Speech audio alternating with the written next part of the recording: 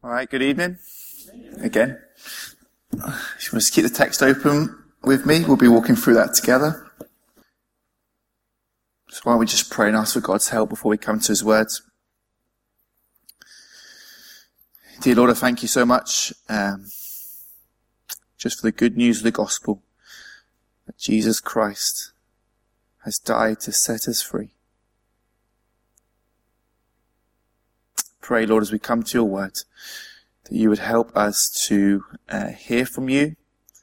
I know personally I'm a little bit tired this evening. I'm sure many others are here this evening. But just help us to concentrate, help us to focus.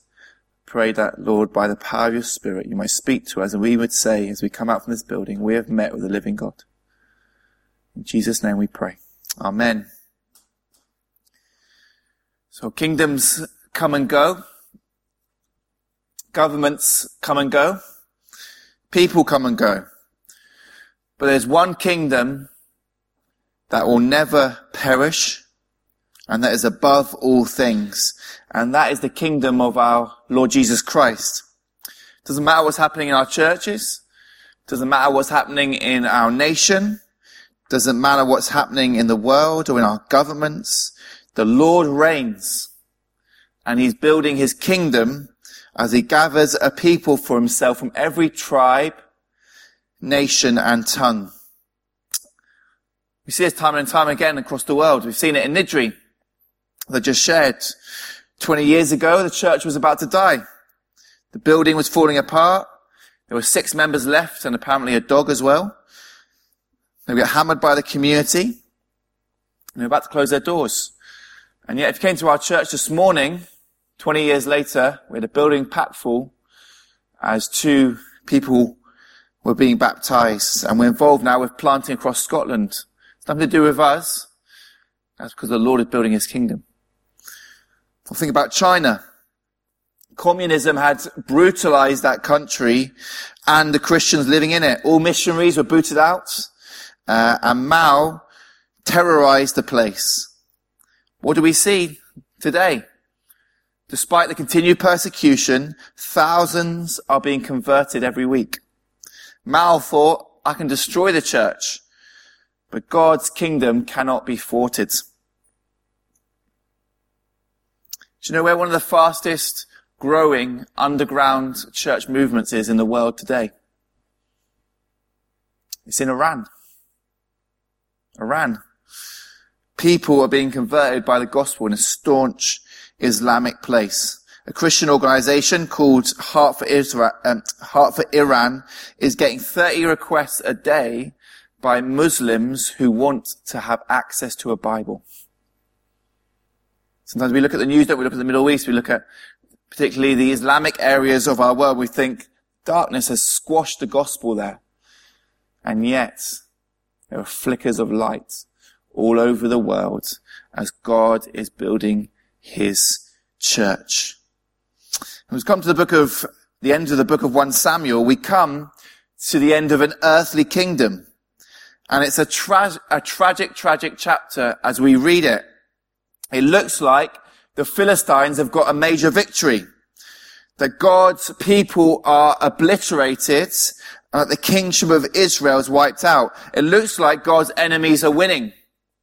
And it probably felt like that if you were living in that region at the time.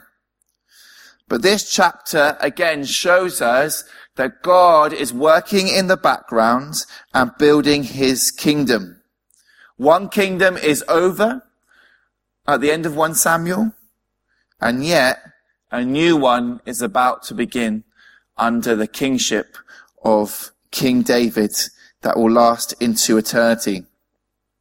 So we're going to walk through the chapter, and we basically have 4 scenes that I want us to look at. We've got a loyal son, a proud king, a faithful God, and a few good men.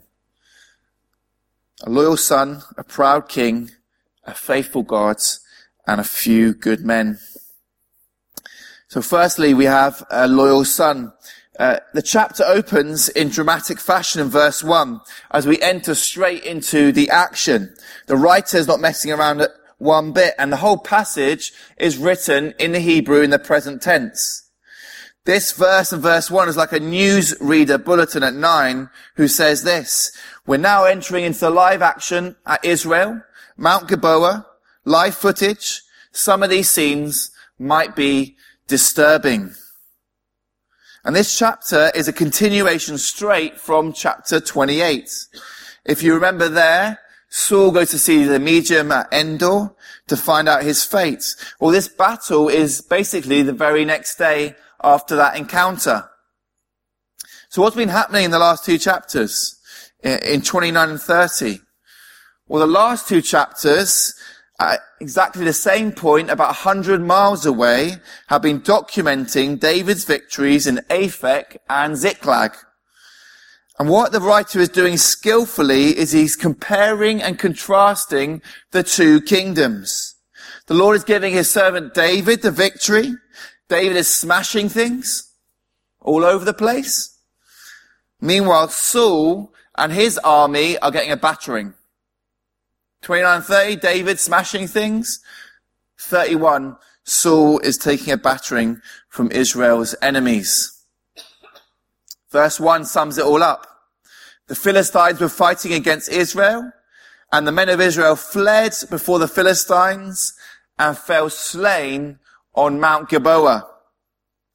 This is a dark, sad, tragic verse. Think of scenes from the First World War, when the machine gun mowed down hundreds of bodies across no man's land. This is the scene we see here. But there's only one winner, and that's the Philistines. If you had been at Mount Gilboa that day, you'd have seen one corpse after another laying strewn across that mountainside. And it's not just Saul's army that gets killed as well, it's his children. Did you notice in verse 2 that Saul's sons are struck down? Jonathan, Abinadab, and Malchishua. You see, Saul's rebellion against the Lord that you've been seeing in 1 Samuel doesn't just affect Saul and his army, it's affected his family as well. That's what sin does. Sin doesn't just affect one person. We see that all through the Bible. Sin affects your relationship with God, but it also affects those around you. Sin affects everything. Even Jonathan is killed. Did you notice that? I mean, that's a shock if you're reading through the book of 1 Samuel. I mean, Saul, we can understand him dying. He's disobeyed the Lord time and time again. But Jonathan, does he really deserve to die? That man was a faithful friend to David, the Lord's anointed, and at the same time a loyal son to Saul. He managed through his life to walk that really tight tightrope between honoring his father, as God had commanded him to, and yet being faithful to the Lord's anointed. You know how hard that was for him? Must have been really difficult. When David was anointed to be king, and the women were shouting those songs of praise about David, striking down thousands, Jonathan didn't get jealous. Jonathan didn't get envious. What did Jonathan do? Here's my cloak. I honor you as the anointed one of the Lord. I mean, in the end, he could have said goodbye to Saul, and he could have stuck near to David, and he would have been safe. His life would have been spared. So why does he have to die? Isn't it a bit of a waste, this faithful man of God dying? But it's not a waste. You see, Jonathan died doing what he loved, battling for the Lord and for his people. What better way to die than in the service of the true King? You see, faithful service to the Lord, no matter how it ends, is never a waste, because the Lord always remembers what we've done for him and doesn't forget a thing. Dale Ralph Davis, one of the commentators I was reading this week, wrote this: he laid aside a kingdom he could not have to enter a kingdom he could not lose. He laid aside that kingdom he couldn't have, that God had given to David, to enter a kingdom that couldn't be taken away from him. When I was reading that, it reminded me of Jim Elliot. Before he died in Ecuador, do you remember what he said? He is no fool who gives what he cannot keep to gain what he cannot lose. That was Jonathan. He's not a fool. His life isn't wasted because he gave up the thing he couldn't have for the thing that he could have. An imperishable crown. You know, sometimes we think, don't we, in a Christian walk, I don't know about you, but I do anyway. Is it all worth it? Is it all worth it? Why am I giving this all up for the Lord Jesus Christ? We have that sinful battle, don't we? Some days. Maybe you're better Christians than I am. We have a battle, don't we? On that day, when Jesus returns, we'll get that pat on the back, and he'll say, well done, good and faithful servant. And it'll be all worth it. All the struggles, all the battles, all the war scars, all the suffering, it'll be worth it because we'll get to praise the name of Jesus for eternity. Our job, like Jonathan's job was, is to be faithful, to be loyal to our true King, Jesus Christ. This world's going to pass away. It's all going to pass away one day. But God's kingdom never went.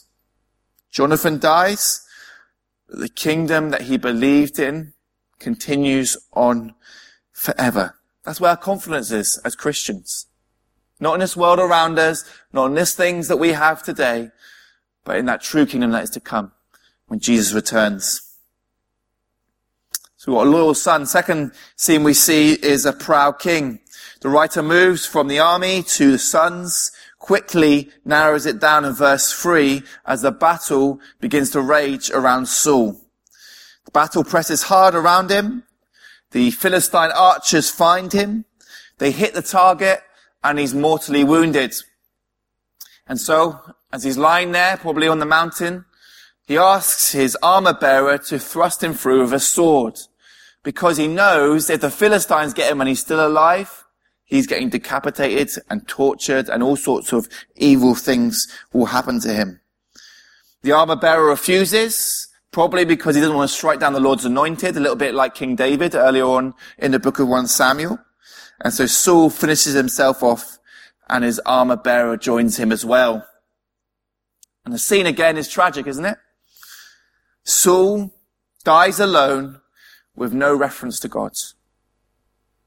Doesn't even cry out to God in his last moments in repentance. And the suicide just shows the tragedy of the situation. The scene actually reminds us, and I think the writer's being intentional here, of Abimelech. Do you remember Abimelech in Judges chapter 9? An awful judge, a ruthless judge, killing 70 of his brothers on a stone, rampaging against his own cities, burning towers to the ground, and then a lady drops a stone on his head, and he doesn't want anyone to know that the woman has killed him, and so he gets his armor bearer to thrust the sword through him as well. Basically, this is not a good comparison. It's like comparing your death to Hitler's. Wouldn't be a great thing, would it, in your obituary? That's how low Saul has come from being anointed as God's king, chosen by God's people to be king, to having to kill himself as the Philistines come against him. Look at verse 6. Thus Saul died, and his 3 sons, and his armor bearer, and all his men on the same day together. The writer's making a point, isn't he? He's lost everything. Everything that he had his hands on, he has lost, annihilated, wiped out. And not only that, the following verses tell us the people living in that area see the defeat. They basically leave their houses behind, collect all their belongings and they go off into other parts of Israel, and the Philistines come and live in these houses. Sons killed, army gone, king killed, territory taken, job done for the Philistines. Tragic. Here's what we learn from Saul's life. Sin never pays. Sin never pays. It looks good. Sometimes tastes good in the moment. But it always leads to death. That's the life of Saul. He got arrogant. If you remember, he chose sacrifice rather than obedience. It's led to him being rejected by God and God raising up David. This led to Saul being envious of David. This led to trying to kill God's anointed one. This led to him not listening to God's voice. This led to him killing a whole host of priests. This led to him going to a medium to try and discern what God is saying. Basically, the decay of Saul's kingdom mirrors the decay in his own spiritual life.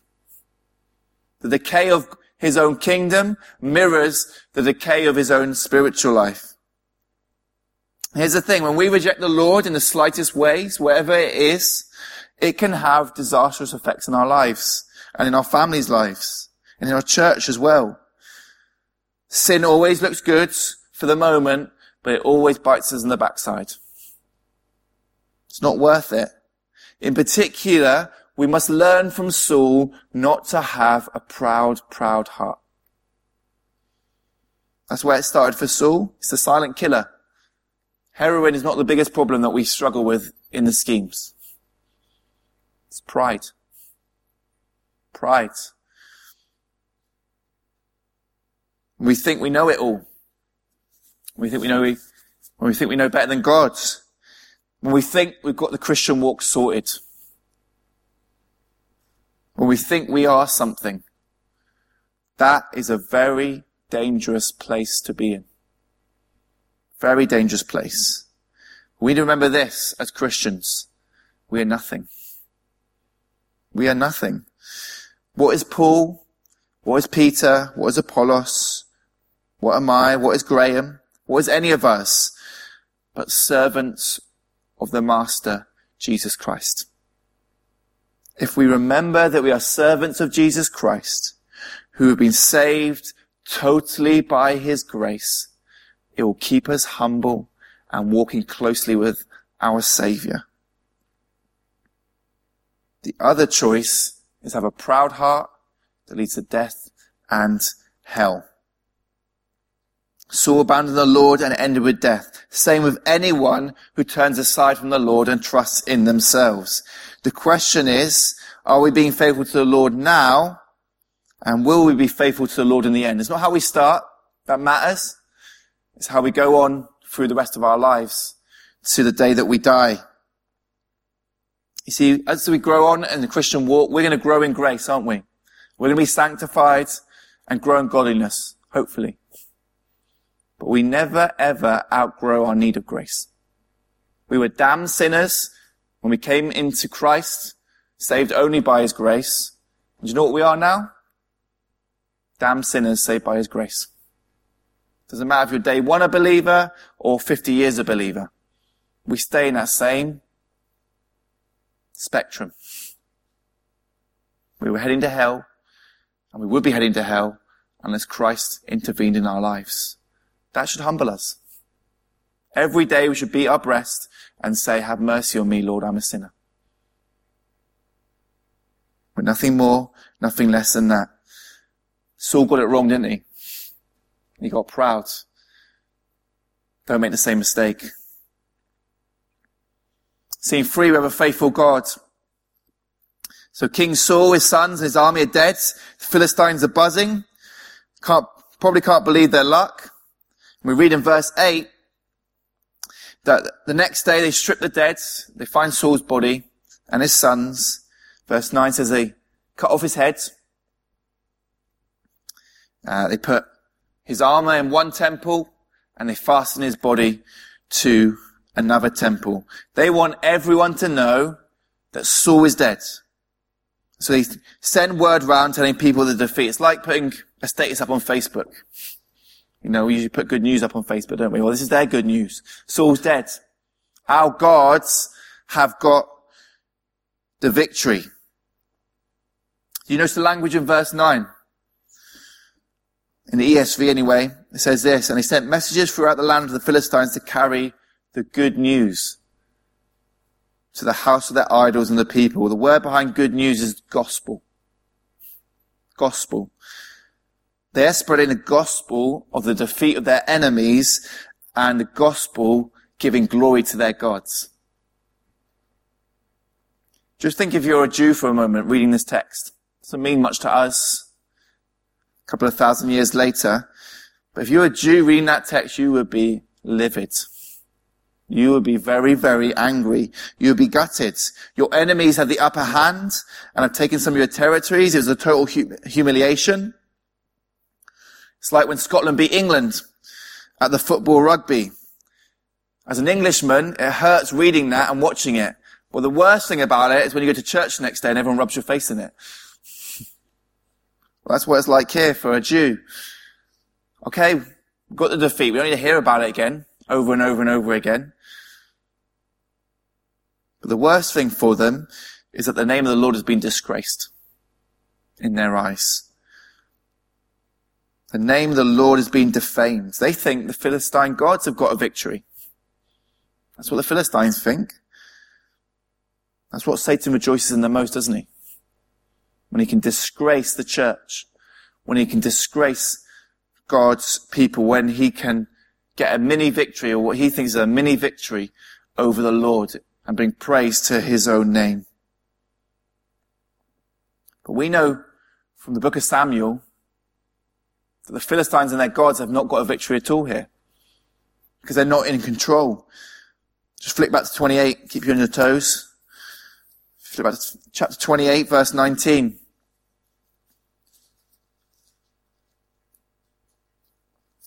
Remember this conversation, the medium of Endor? Moreover, the Lord will give Israel also with you into the hand of the Philistines, and tomorrow you and your sons shall be with me. The Lord will give the army of Israel also into the hand of the Philistines. See, Samuel leaves us with no doubt who's in charge here. It's not the Philistine gods that are in charge. It's God who is in charge. He's in control of this event, as 31 is the fulfillment of his word through Samuel to Saul. And here's the thing that we learn here. The word of the Lord is always fulfilled. Doesn't matter if it's a divine pronouncement of judgment or if it's a divine pronouncement of blessing. God's word is always fulfilled. Do you remember the beginning of 1 Samuel, chapter 2? Flip there with me.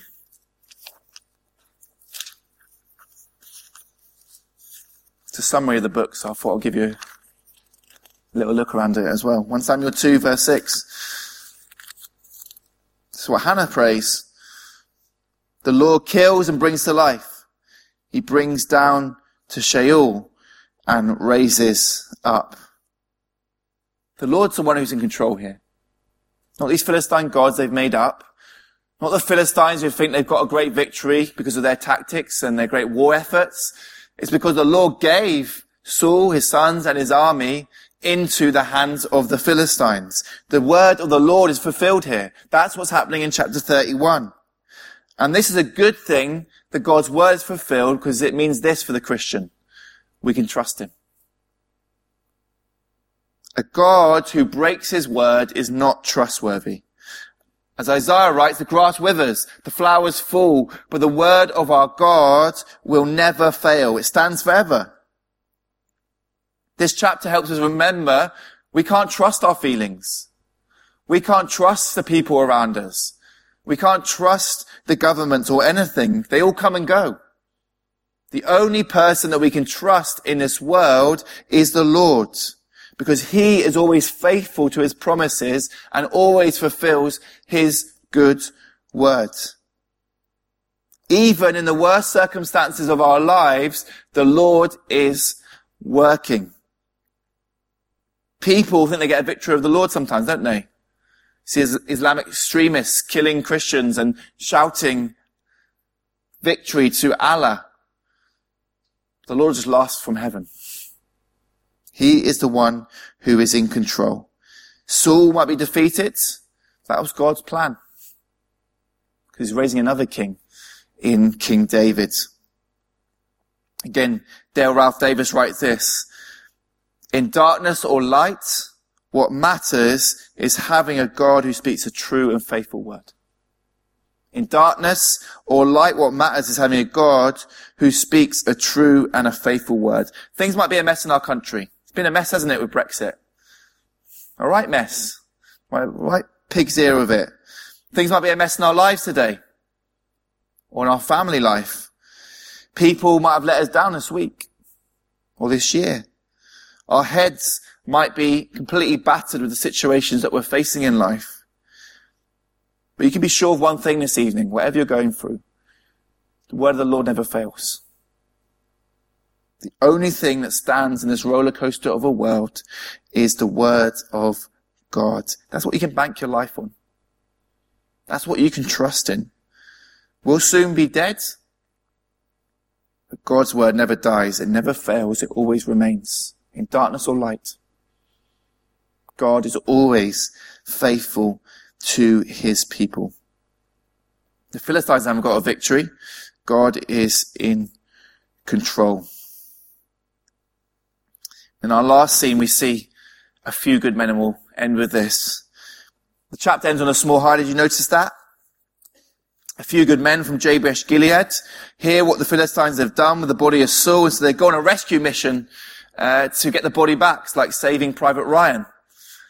They go on a 20-mile round trip through enemy territory to come and get that body back. It would have been dangerous. It would have been tiring. It would have been exhausting. And yet they go for it. Why is that? Why do they go out of their way to help this disobedient king who's basically helped lose a whole load of soldiers? Why the hassle? Why do they go for it? Well, the reason is gratitude. Do you remember the first thing that Saul did as a king? As you went through the series? Don't know who preached on it, Shanks, but it was back in 1 Samuel chapter 11. Do you know what Saul did there?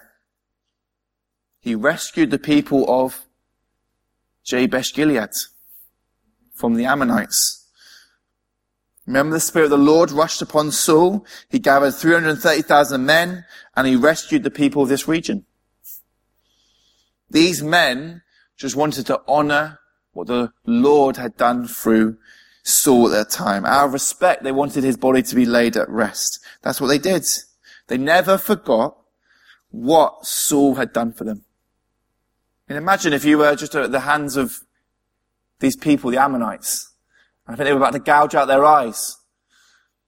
And then someone comes in and rescues you. You'd be forever thankful, wouldn't you?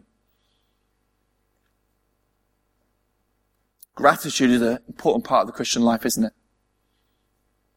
As Christians, we should never forget where we've come from and what God has done for us in his Son, the Lord Jesus Christ. His death on the cross rescued us from slavery to sin, slavery to Satan, and slavery to death. We were heading to hell. No hope. And yet God in Christ rescued us by the power of his Spirit. We've got something to be thankful for. We should never, ever lose the wonder of the cross. When we forget the wonder of the cross, we go to two extremes. We either take everything for granted or we get bitter about life. A life full of gratitude helps us stick near to Christ, our Saviour. We should be like that one leper who went back after he was healed, again and again to Christ, saying, "Thank you, Lord. Thank you, Lord, for rescuing me. Thank you, Lord, for that work you've done in my life." And do you ever sit and think, where would I be without Christ? What would I be doing now? Where would I be? Christ has saved us. So these men rescue Saul's body. They bury him under the tamarisk tree. Saul's reign began with his deliverance of Jabesh Gilead and ends with Jabesh's deliverance of Saul. Saul's kingship started so strongly but ended disastrously. And so as we end the series in 1 Samuel, in chapter 31, probably thinking, well, where's the hope? Where's the hope after all that? What a tragic chapter. Well, the hope is this. God has chosen another servant. God chose another servant in David. 1 and 2 Samuel are actually one book, so you need to keep preaching. They're one book in the original. And so you would have read chapter 31 and gone straight into 2 Samuel chapter 1, where David ascends the throne, unites the empires, and a golden reign begins. But here's the thing, he's not even the hope, is he? Because he's going to fail. But he's pointing forward to a greater hope, isn't he? The everlasting covenant of our Lord Jesus Christ. And so in these dark days, that is our hope. Jesus Christ. You see, like Saul, Jesus' body was brutalized on the cross. But unlike Saul, Jesus was faithful to his heavenly Father.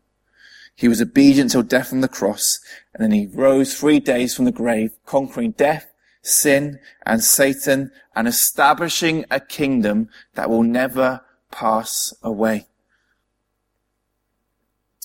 This is what Mary, the angel, said to Mary in Luke 1. He will be a great and will be called the Son of the Most High, and the Lord God will give to him the throne of his father David. And he will reign over the house of Jacob forever, and of his kingdom there will be no end. That's the kingdom we're part of. That is the kingdom that God was pointing forward to in 1 Samuel. And so whatever's happening in our lives, whatever's happening in our countries, we can trust that Jesus is reigning and he's ruling and that he is building his kingdom. It doesn't matter if secularism is on the rise. Jesus is building his kingdom. It doesn't matter if the laws change and we are persecuted, because Jesus is on the throne. It doesn't matter if it looks like Satan is winning, because Jesus is on his throne. See, as Christians in the UK, we often panic, don't we? Get quite pessimistic about things in the UK. You know, they're changing laws on homosexuality. Look how people are getting aggressive towards Christians. But here's the thing. It's been exactly the same since Jesus died and rose again. I think if the Christian kingdom survived through the Roman Empire, I think it can survive in these times. But here's the thing, our job doesn't change, and your job at Bruntsville doesn't change. Your job is to continue to be faithful to Jesus and tell others of what he has done for you. Doesn't change, does it? Kingdoms come and go. Our job as the church never changes. Go into the world. Make disciples of all the nations and baptize them in the name of the Father and the Son and the Holy Spirit. And I am with you till the very end of the age. Do you know that was said? That was said on the mountain as well. 1 Samuel 31, Mount Gilboa. Everyone's dead. Another mountain. A few years later, Jesus is saying, go into the world, make disciples, I'll build my church, and the gates of hell will never prevail. Amen? Amen. Let me just pray, and then I'll hand over to Eva. Dear Lord, I thank you so much that you are building your church and the gates of hell will not prevail. I pray for Bruntsfield here. They will continue to be faithful to the gospel and they will continue to preach this glorious message to this city. And that they might continue to see men, women and children saved as you work in this area. I pray for our nation of Scotland that you will continue to do the same. Would we be known once again as the land of the book, where people from all over Scotland are worshipping and praising Jesus. Whatever happens in our lives this week, help us to trust in him. In his name we pray. Amen.